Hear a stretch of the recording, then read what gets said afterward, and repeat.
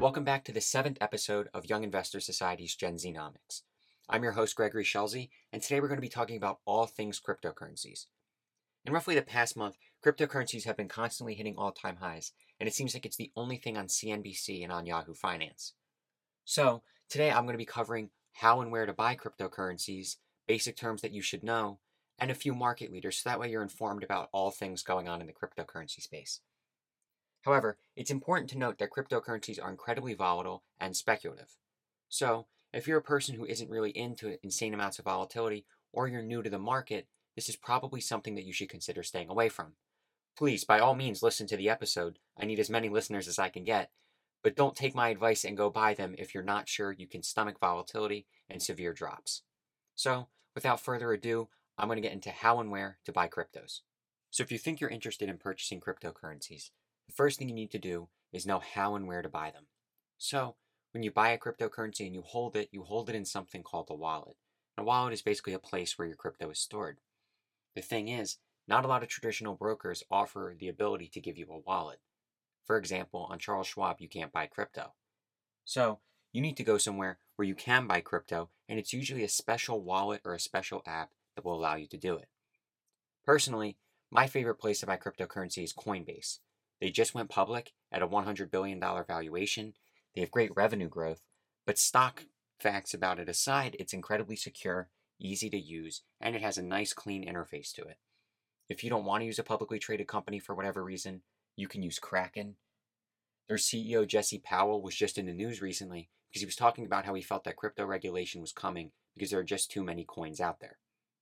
If you live in England or Europe, you can use Binance, which is mostly used in England but can be used in Europe, and they have Binance US for United States users. Those, in my opinion, are the three best. But coming close in fourth and fifth is eToro, which can also be used in both the Europe and United States, and Gemini. Gemini might sound familiar to you because it was actually started by the Winklevoss brothers, who sued Mark Zuckerberg for taking their idea for Facebook. They took the money that they settled on with Mark Zuckerberg and used it to invest in Gemini and Bitcoin, which made them some of the world's first Bitcoin billionaires a few years back. Now, once you buy, you might think that's it for the process. In my opinion, the easiest part about owning a crypto is just buying it, and the hardest part is making sure that it's secure and making sure you don't panic sell. So, if you want to make sure that your cryptocurrency is secure, what you need to do is get a hardware wallet. What a hardware wallet is it basically takes your Coinbase account and puts it in a flash drive so it can't be hacked. It's the equivalent of taking your Google Doc and downloading it to your computer, so if the internet's out, you can still access it. So, you buy one of these things, it's called a ledger or a hardware wallet, and you download your coins onto it and set a password so no one can take it from you. It's basically a vault. It costs roughly $75 to $125, but knowing that your cryptocurrency won't get stolen, in my opinion, makes it 100% worthwhile. And it's important to note that because cryptocurrencies have been at all-time highs, they're being talked about all the time, certain countries are banning them, people want to get their hands on them as much as possible. So, paying $75 to ensure that a few $100s worth of crypto doesn't get stolen is a great investment. But back to the point of countries banning them, there are some concerns with buying crypto and how and where to buy them. A few countries like Nigeria and India have totally banned the sale, the purchase, the mining of, or the creation of cryptocurrencies in their countries. And if you own them, you go to prison. So, I don't think any teenager listening to this podcast really wants to go to prison. So for whatever reason you live in Nigeria or India, please don't buy them. I don't want to send you to jail. Also, certain parts of China actually, have restricted the mining of Bitcoin to reduce energy consumption. Because mining or creating cryptocurrencies takes up a lot of energy and takes a toll on power grids over time. And that might seem far away because it's foreign countries, but it's important to note how that affects us. Recently, U.S. Treasury Secretary Janet Yellen stated she's worried that Bitcoin is used for money laundering and illegal payments. She also deemed Bitcoin as incredibly inefficient, and that really affected Bitcoin's price, which brings me back to the concept of volatility. If you can't handle 10% drops because somebody in Nigeria said that Bitcoin's getting banned, this is really not the thing for you. So now that you know how and where to buy cryptocurrencies, and you're aware of the volatility and the risks involved, it's time to learn some basic terms so that way you have a better understanding for crypto as a whole. The first term that you'll need to understand if you want to get into crypto investing is an address. An address in the cryptocurrency world is just like one in real life. It's a series of letters and numbers that show everyone on a decentralized platform who is sending currency to where or to whom. So if you want to send Bitcoin to a friend, you don't send it in the mail, you send it to their address through your wallet on an app like Coinbase or Binance, and then you pay a fee and it gets delivered relatively quickly. It's important to note that the fees associated with cryptocurrencies are a lot less than that of traditional banks, so it makes sense to use a Bitcoin address or an Ethereum address rather than withdrawing your Bitcoin, selling it, and then sending money through a traditional bank. The second term you'll need to know is blockchain. The blockchain is basically a distributed ledger system, and it publicly shows who is sending cryptocurrency to where and who's receiving cryptocurrency. It doesn't show your name, it doesn't show your actual physical address, it just shows your cryptocurrency address, so that way everyone is aware of where Bitcoin is going. It's a great way for smaller Bitcoin investors to track larger Bitcoin investors called whales.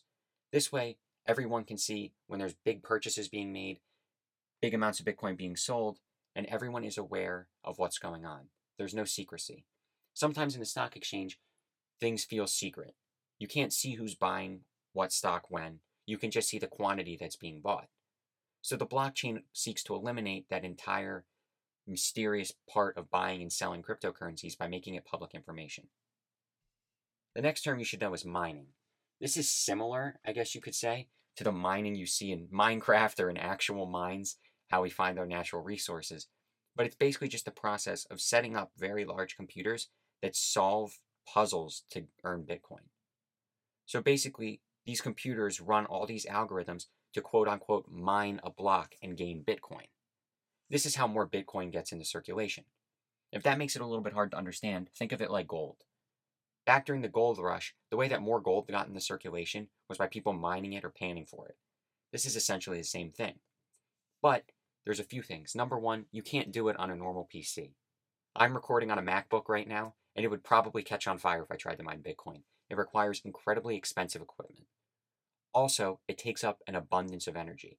That's why, as I mentioned before, parts of China are actually banning mining because it takes a damage on the power grids.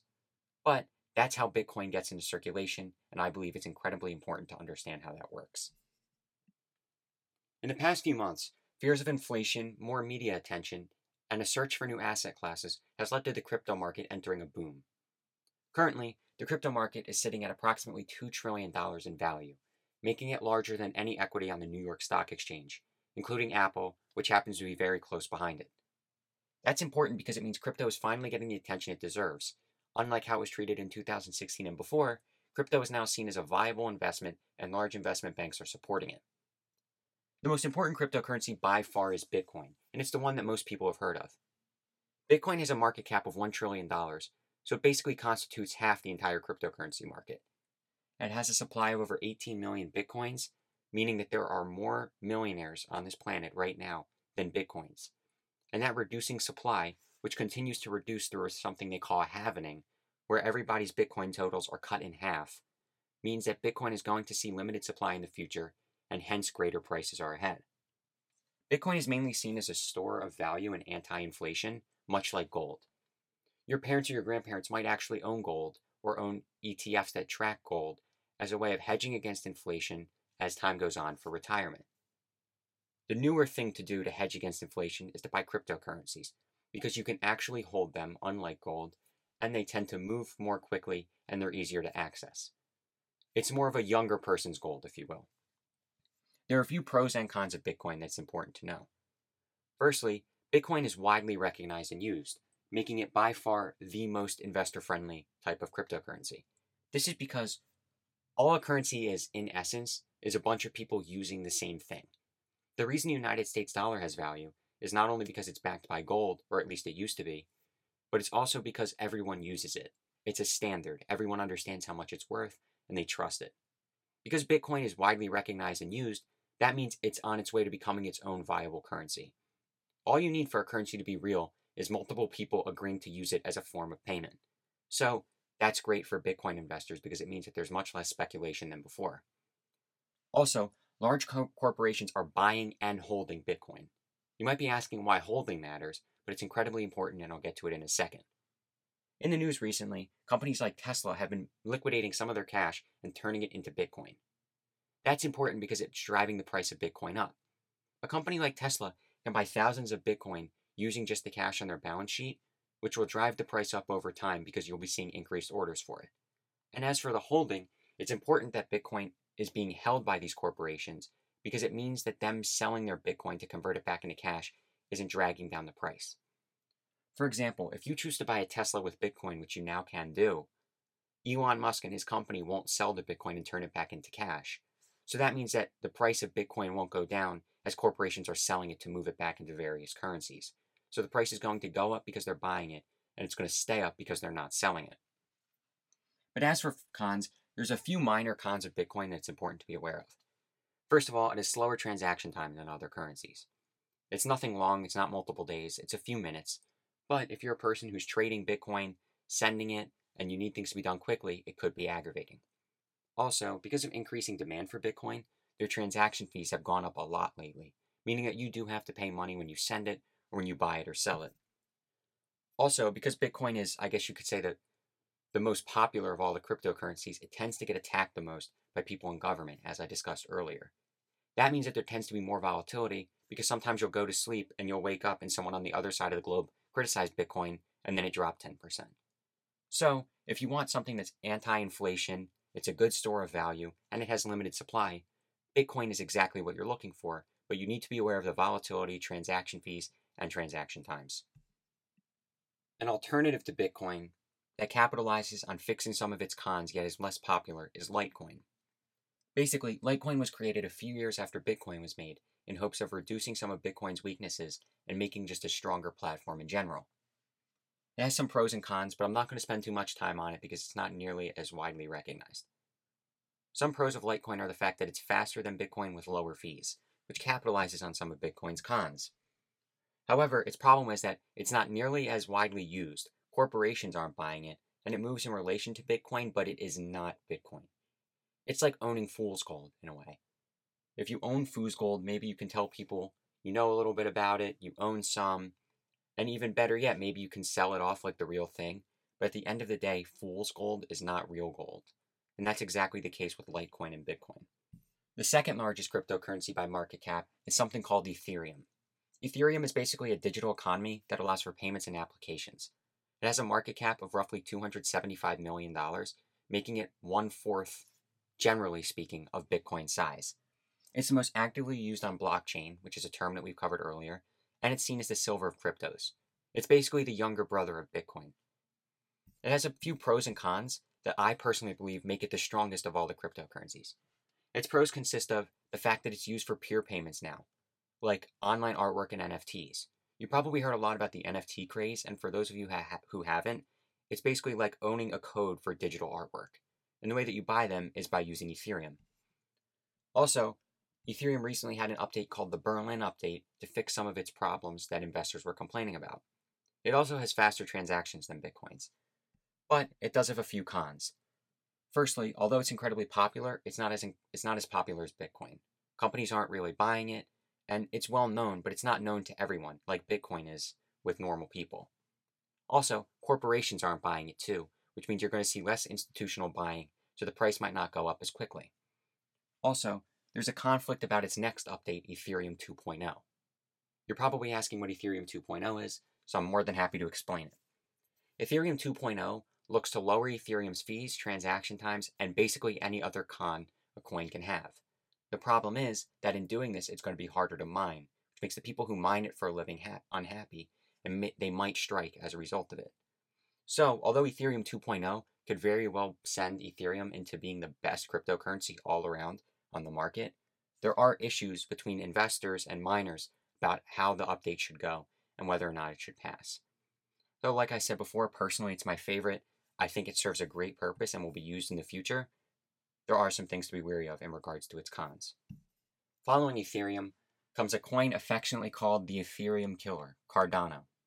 Cardano is a direct competitor to Ethereum and has the same direct value transfer that Ethereum has.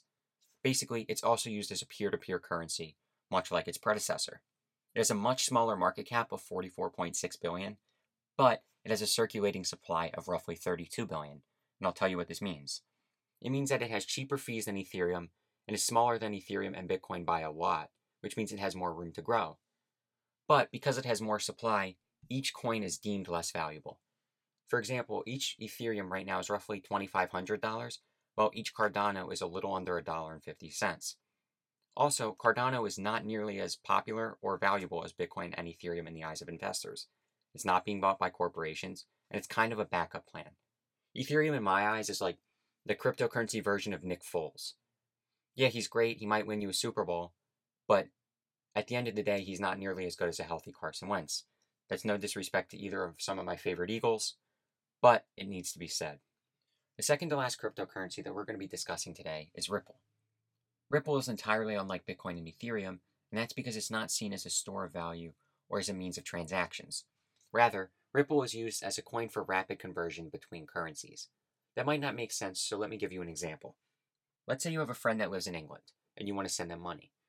Rather than converting your United States dollars to pounds, sending it through a bank, and having your friend take the pounds out of their bank account and use it, what you can do is you can convert your money to Ripple, send it to your friend nearly immediately, and then have your friend convert their Ripple back into their native currency.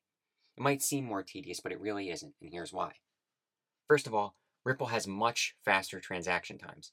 That means that if you send Ripple to your friend, they're going to get it in on average 3 to 5 seconds. As compared to a bank's anywhere from 10 minutes to a day, that saves an immense amount of time.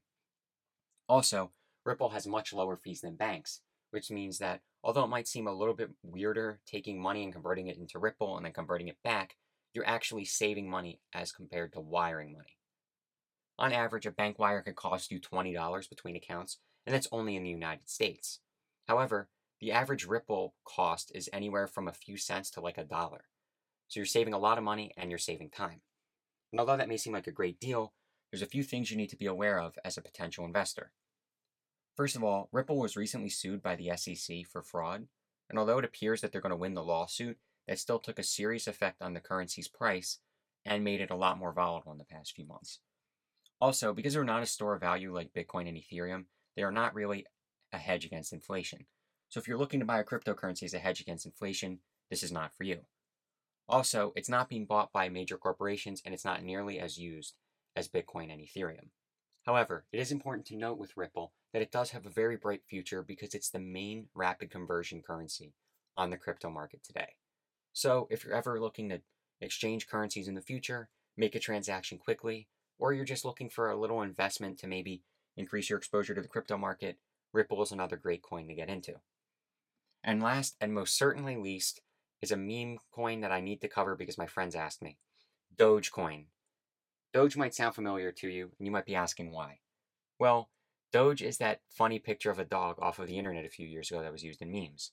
And basically, during the first cryptocurrency peak in 2016, a man decided to create a currency based around it, and it's called Dogecoin. Dogecoin is by far the worst crypto investment you can make. Technically, it's the 5th largest cryptocurrency, and it's trading at approximately 20 cents a share at the time this is being recorded. However, there's a few important things to note. Number one, it has absolutely no value behind it. Nothing's backing it. There's literally no reason for it to be worth anything whatsoever. Secondly, there's an unlimited supply of Dogecoin. There's so much that it makes each token effectively worthless. It's like trying to use a blade of grass to buy a watch. It doesn't work because of how many blades of grass there are on the face of the planet. It has no value. Also, it's a complete meme stock, meaning that people are only buying it to speculate and mess around. So once people choose to stop speculating, it's going to plummet. I usually don't give financial advice, but I would say for sure, Dogecoin is not the cryptocurrency you want to get into, especially as a new crypto investor. But thank you so much for listening to the 7th episode of Young Investor Society's Gen Znomics. Once again, I'm your host, Gregory Shelzy. I appreciate all the support on these past few episodes, and if you don't mind, could you please share this episode with someone who you think might find it interesting, so that way we can continue to grow our community of listeners and investors. Thanks again, and I'll see you in the next episode.